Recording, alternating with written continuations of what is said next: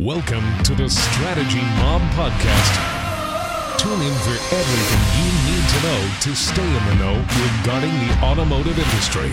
Here's your host, Jason Harris. Hey, what's going on, Podcast Nation? It is Jason Harris here, and thank you for joining me on another episode of Strategy with Jason. Today, I have a very special guest. I have my clubhouse homie with me. Or AKA Crack House. I don't know. You want to I have Kyle with me today. It is brutal. Dude, it is brutal, isn't it? Just before we started recording, we were kind of commenting back and forth on our screen time notifications and how much time we spend on Clubhouse. But it is great to kind of take our connection and our conversation off of Clubhouse and be able to do this podcast with you. I'm so glad you're here. We're going to have a great conversation today. We have a lot of really cool topics to go over. But hey, Kyle, for everyone out there that's watching and listening right now and maybe don't know about you and your background, how you got started in the industry, I always find it fun to start off every podcast with a little origin story. So what is the origin story of how you got started in this crazy little world we call the automotive industry? Yeah. So first of all, I've got to work on my podcast voice because you crush it with the podcast voice. So I'm jealous. Second, so my origin story looks a little bit like this. I was classically, I majored in the perfect major for automotive, which is music. Nice. So I went through college, did that, actually came out of college, was helping plant a church in downtown Cincinnati. My wife and I, then fiance, she had gotten a job in Pensacola, Florida. Cool. And I needed to move there, find a job, find a place to live prior to us getting married. And so I was looking around the church. I had served and done some random stuff. And so I was looking at all those places. And then I saw this ad for a car sales job. And I'm not going to say where it was, but essentially the idea was I go in, I fogged a mirror, and they hired me. It was a little bit more in depth than that. I maybe got sold a little bit more than what I originally thought that it was. Yep. So I started there as a salesperson. I sold cars there. Really got my first shot about 6 months later as I moved to a big Nissan store, Sandy Sansing Nissan. Was super blessed to have a buddy there that was able to bring me over there, and that really launched my career. I owe a lot to Aaron Hill.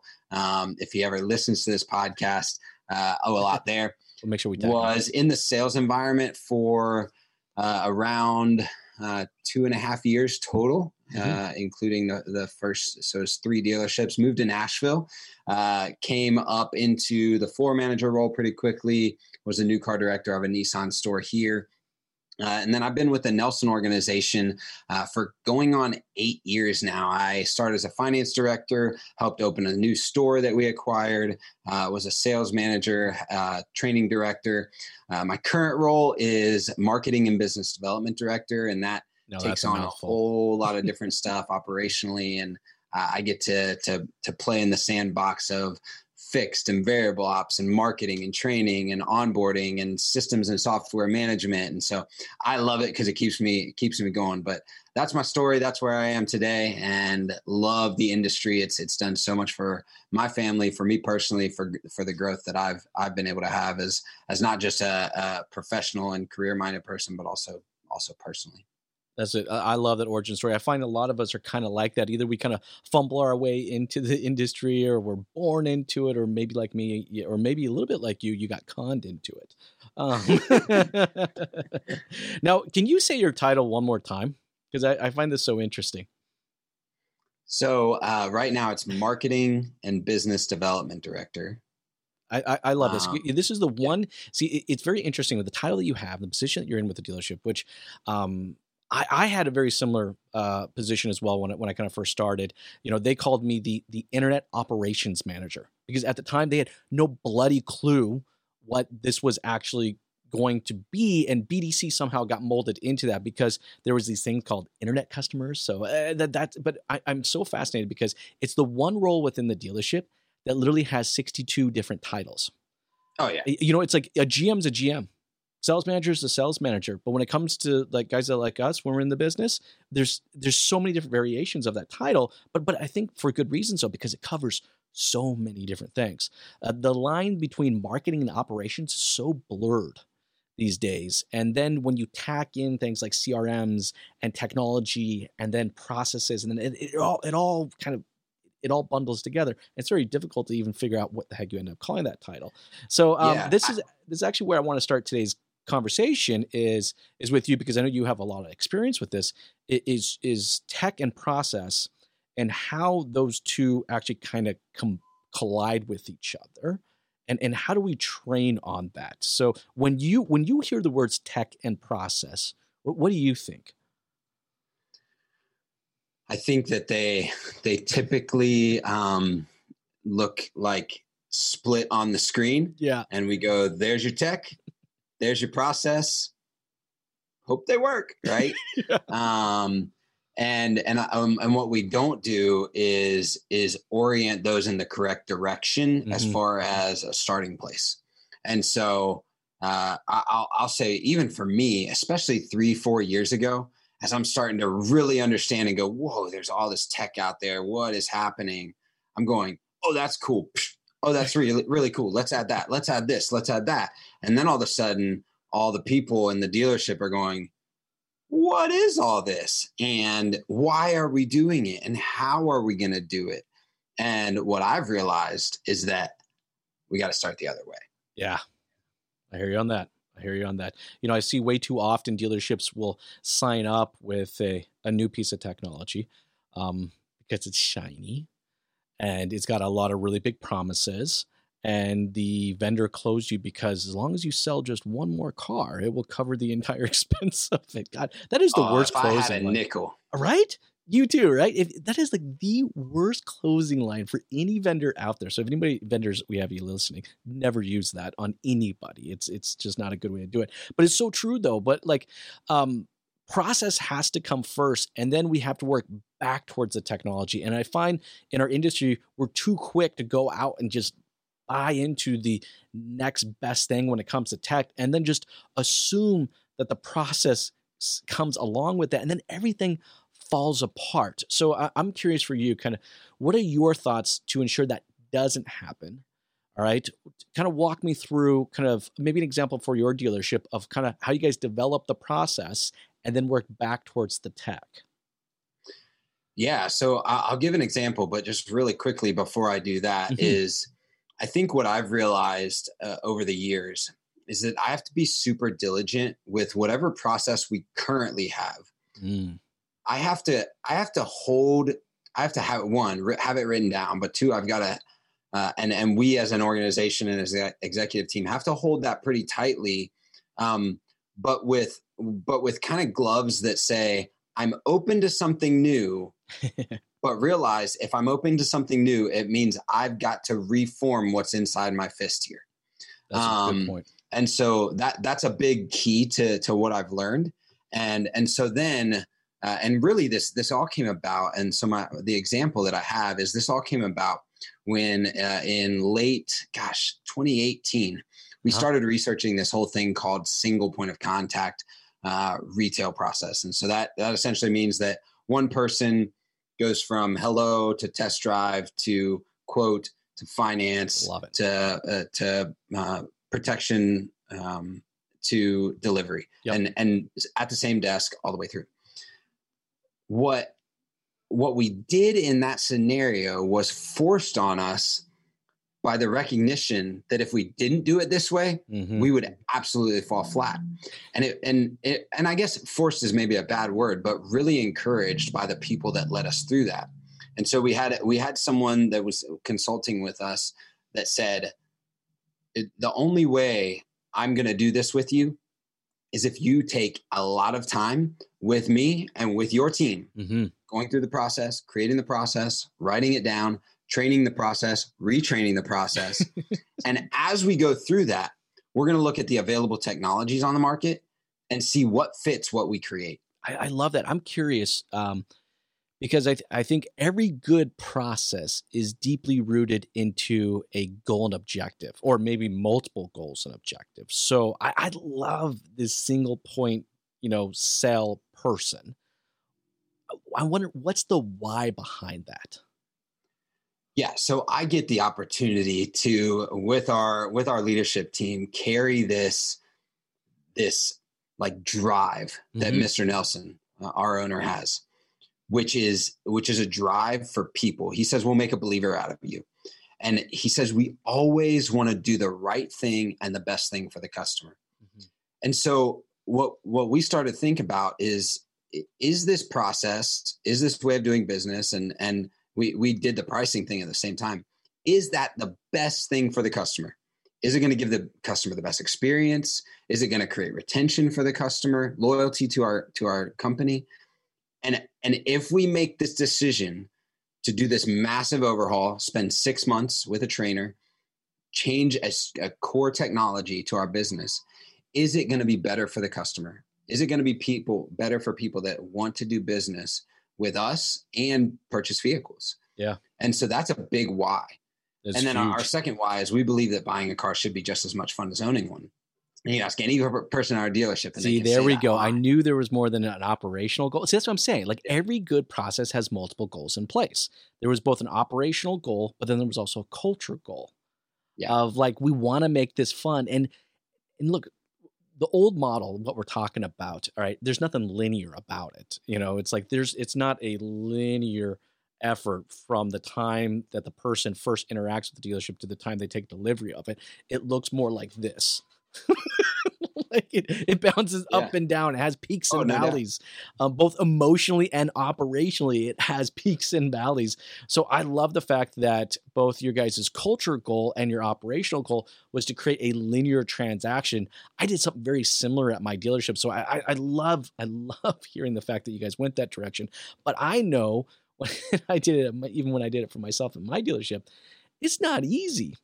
That is a big change. Like I said, it's an operational change, but also a culture change. So kind of walk me through how that went down at the dealership. Yeah, let me say change management is something that we don't teach well in the automotive industry. No, we don't. I think that we've got to get a better grasp at training our leaders on change management, especially from an interpersonal relationship piece, because people, even though they say they love change or they want change, they'll buck at it at the first sign that it impacts them poorly. Yeah. And so change management is a big deal. You know, and I'll tell you, so as I walk through this, the very first thing we did is we had a town hall meeting. We brought everyone from each store into a room with the person that was going to lead us along in this, our executive team, and said, this is what we believe is best. This is how we're going to go forward with it. What questions do you have? And we sat there for 2 hours, a litany of how is this going to happen? How is this going to work? You know, and then we said, oh, by the way, the very next meeting we're going to have is with 1, 2, 3, 4, 5, 6, 7, 8, 9, 10 of you. And we're going to pull you into this. And so change management became everybody's idea instead of just 1 or 2 people's idea. And then, so what happened is, and I'll tell you, the guy's name is Tom Ryan. If anyone wants that connection, I'd be glad to make that connection. But he helped us walk through that transition and go through that 6 month, I'm telling you, 6 month transition period from writing process and going through it. And then he sat in the room with the trainers of the software, which is A to Z Sync, which we still use today. Yep. Sat in the room together and goes, okay, we've created all this. Brought that to the table. We realized that this software is the right one. They came to the table. And then we're in the table. And then so all 3 are in the room collaborating together. See, that's how it's supposed to be. By the end of that, you get this really strong process. And like I said, I think that's a key point for everyone out there that's watching and listening is that this didn't happen overnight. It really doesn't. This was it was 6 months probably for just the beginning steps of it.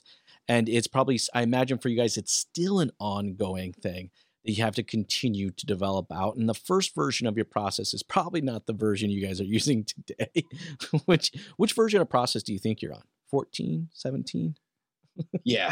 I would 22? Say like 6, 7 is probably 6. Okay, you're at 6. You're at 6, 7. Yeah. But that's super important though. When we're talking about process, is that there does have to be this level of organic ability to move and flow, right? You know, too often I think a lot of dealerships out there will go into a process, define the process, then get the tech to support the process, but then it has to be this way. you can't change from it, but that's not how this works. It does kind of change. And I love the fact that, you had everybody supporting. You had your coach and your trainer supporting. You had management in there. You had the operations people in there. You had the marketing. And speaking of marketing, because I think this is a good segue into our next topic, is, I love the fact that you guys took that model or that method, all right, when it comes to your tech and process. I, unfortunately, right now, don't see that happen when it comes to people's marketing efforts. And when you talk about one of the largest expenses in a dealership, all right, is the marketing, that they just kind of check out the proverbial box and let someone kind of handle it. They don't tie it into their processes and their operations. I know you got some thoughts on this. I guess here's my question then. How do we take back control of our content and marketing strategies where, it's actually a strategy? It's not just doing it for the sake of doing it. Man, loaded question. know, why don't right? you? So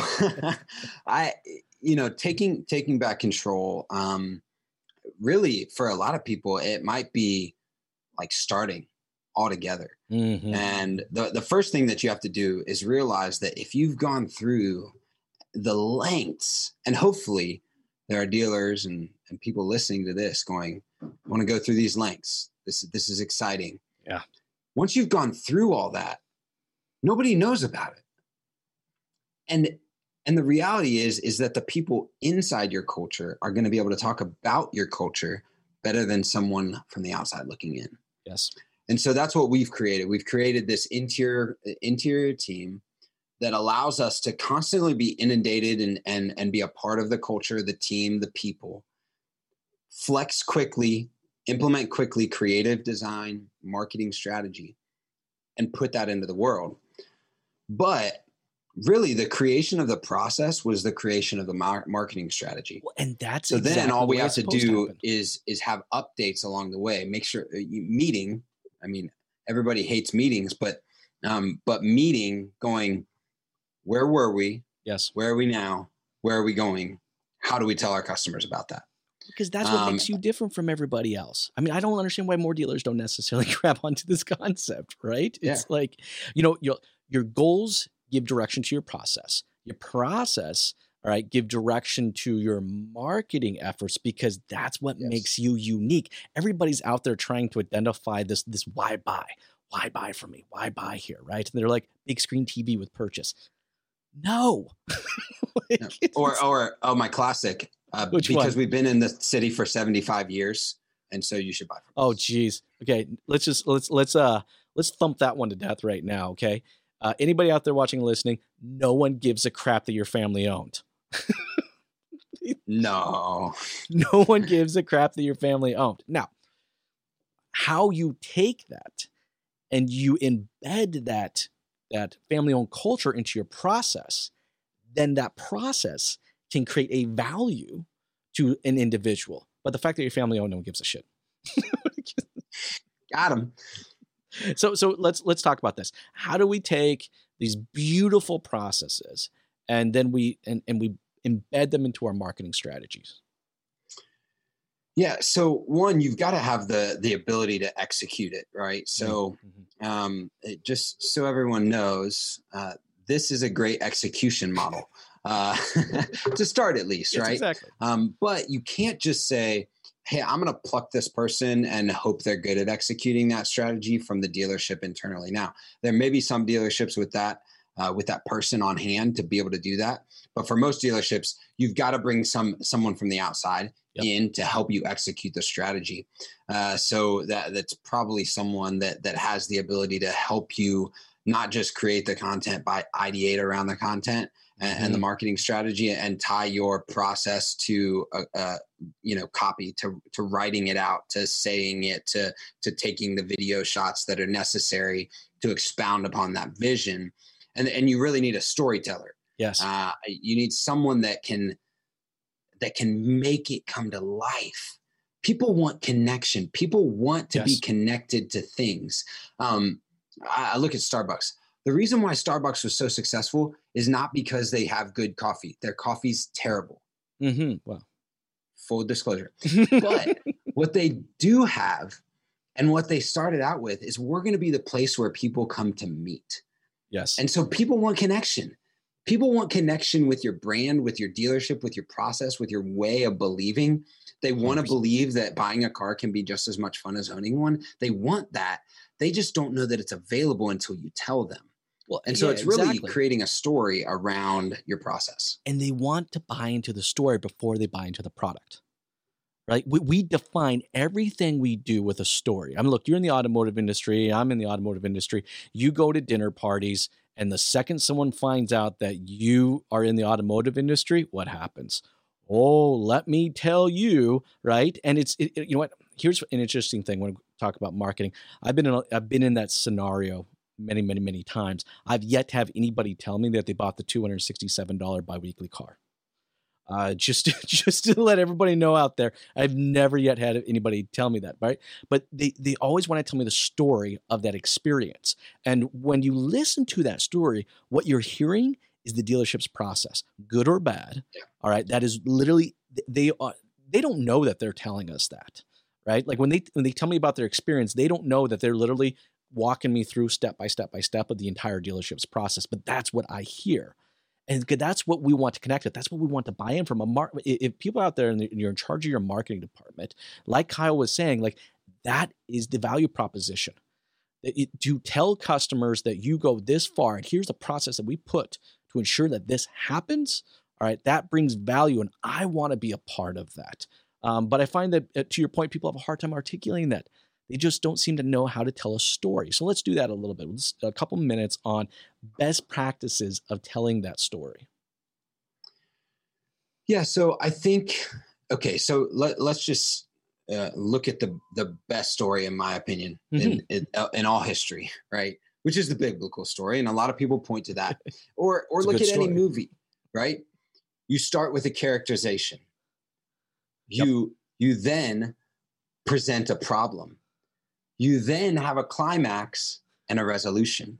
I love it. So if you just took those four things and said, I'm going to put that on a whiteboard every single time we've got to tell a story in our dealership, you'd start winning right now. 100%.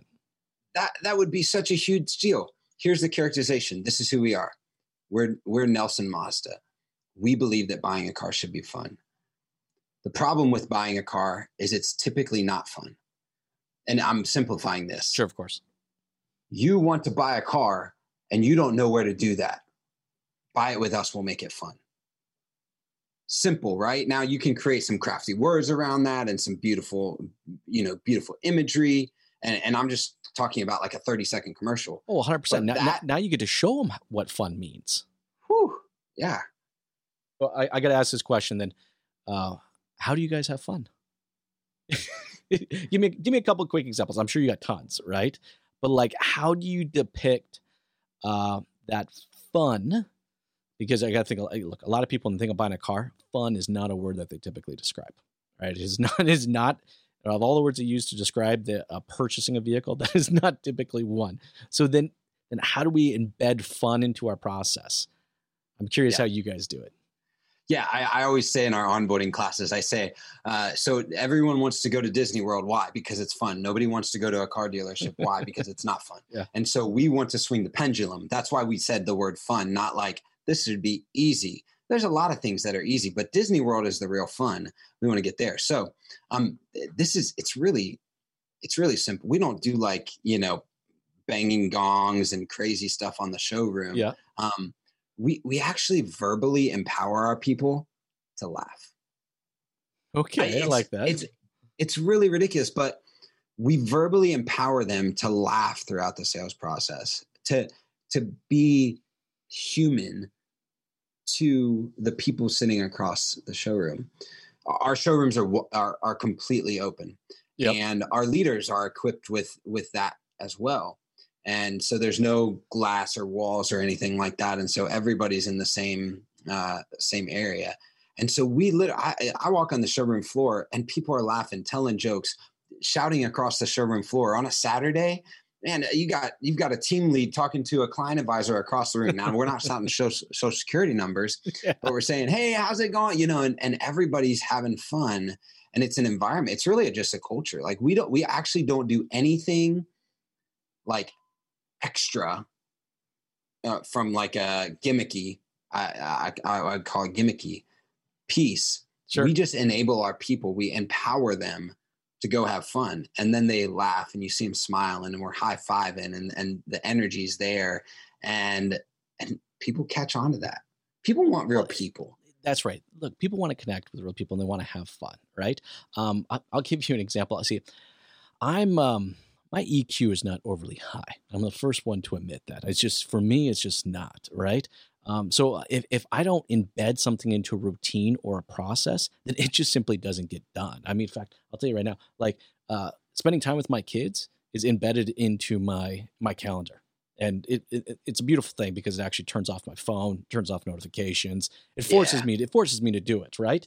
But I find, I have to be intentional. For me to be intentional, like if I, for me at my dealership, I wanted it to be fun, then I had to be intentional with that fun because that's just, for me, I can't remind myself. I'm never in a mindset where I'm always smiling. Like I remember, actually, I'll give you a perfect example. When I first started doing podcasts, now I'm on 360 something odd episodes, but I used to have this sticky note sitting right underneath that camera right there that said smile on it because I was horrible.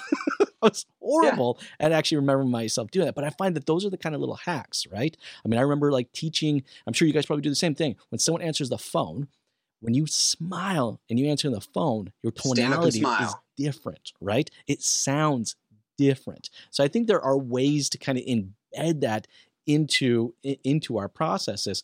But then I love just also having crazy little bit of fun. See, my first experience with a car dealership was a petting zoo. Oh, I showed up at a car dealership. It was a Ford dealership. And they were having a petting zoo. I was about 9 years old.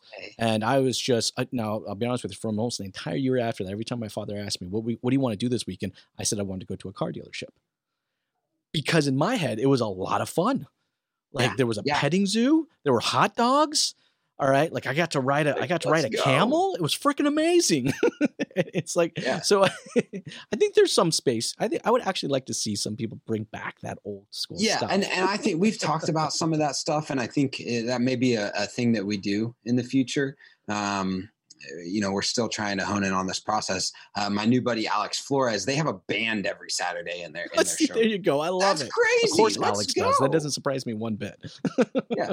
So, I think that we do need to have fun. We need to have a lot of fun. Buying a car should be fun, y'all. This is the way I say it. How many people do you know that name their car? Tons. Exactly. Probably 50, 60, 70% of the people that you know name their car. Well, that means it's fun. They love it. They like to go for a drive, accessorize it, enjoy it. And yet we show up in suits and ties and stern faces and push the deal and get it over the line and all that type of stuff. And it's like, no, I'm not hating on suits and ties, but let's enjoy this thing. We got to do it a lot. Look, if you're not smiling, you're not having fun. I'll give you another quick one we used to do. Used car descriptions. I've always been a big fan. Even though a lot of people tell me that used car descriptions are dead and no one cares about them anymore. But I actually used to name my used cars. And I remember I had like this 01 Focus on my lot. And I called him Frank. And I'm like, Frank, not the most exciting, car out there, but Frank will get you from point A to point B reliable. It'll save you some money on gas. It's not, Frank's not going to show up to your frat party and have a kegger in the trunk, but Frank will, it's just, I created a story. We were talking about this earlier, but it was just having fun, right? And I just think that's, look, if anybody out there watching and listening to this right now, this is what we're talking about. You got to hack it. You got to find weird places that you can embed fun into your dealership, as long as that's what is the culture and the direction and the goals. That's what I think. I mean, look, everything we've talked about so far today has all been about that, right? It's like defining that goal and then working backwards towards the technology, working backwards towards the process, and just that, and working backwards towards the marketing. But it all comes from defining what those operational and those culture goals are. And you guys have done an amazing job of that. I know it's at the tail end of our time, and we could probably jam for another hour. For sure. Guys, this has been a great topic, and I know we're going to extend this conversation into Clubhouse. I guarantee you we will. Yeah, but no doubt. But Kyle, before I let you go, though, for everybody that's been watching and listening and just really digging on this conversation, would like to connect with you and kind of continue that conversation, what's the best way to connect with you? Yeah, so I'm most active on LinkedIn. It's Kyle Mountseer. You can see that right down here. My name is kind of crazy. I'm the only Kyle Mountseer actually in the whole world. That's awesome. Which is a wild fact. So you can even Google me, and on the first 3 pages, if you want to, you can find everything about me right there. You're so lucky. But been on Clubhouse a lot, so check that out. Also, Contagious Podcasts. If you type in Contagious Podcasts Automotive in anywhere you get your podcasts, YouTube and all the podcasting channels, love to share there what's going on, and message me. I respond to those. I want to have more conversations with more people because there's a lot of valuable voices out there that I would love to connect with. And man, that's what I love about you. I just like first time we were in a clubhouse together, I was just like, this guy, you know what? It's just, you can see what your intent is. You find out real quick what people's intent are if you talk to them long enough. Right. And it was just like, your intent was to connect, bring value, and just, and try to help others enhance their voice. Cause I agree with you. This is the reason why I do podcasts and why I have Strategy Mob, my kind of content club, right? Is because I think there's amazing people out there with amazing voices, and whatever we can do to help enhance those voices is awesome. Hey, Kyle, thank you so much for taking the time to jam with me. This has been a lot of fun. You have yourself an amazing day. You too. Take care. Thanks for tuning in to the Strategy Mob Podcast with your host, Jason Harris. Don't want to miss new content? Be sure to sign up to be a mobster at strategymob.com to stay in the know. Remember to like, comment, and subscribe.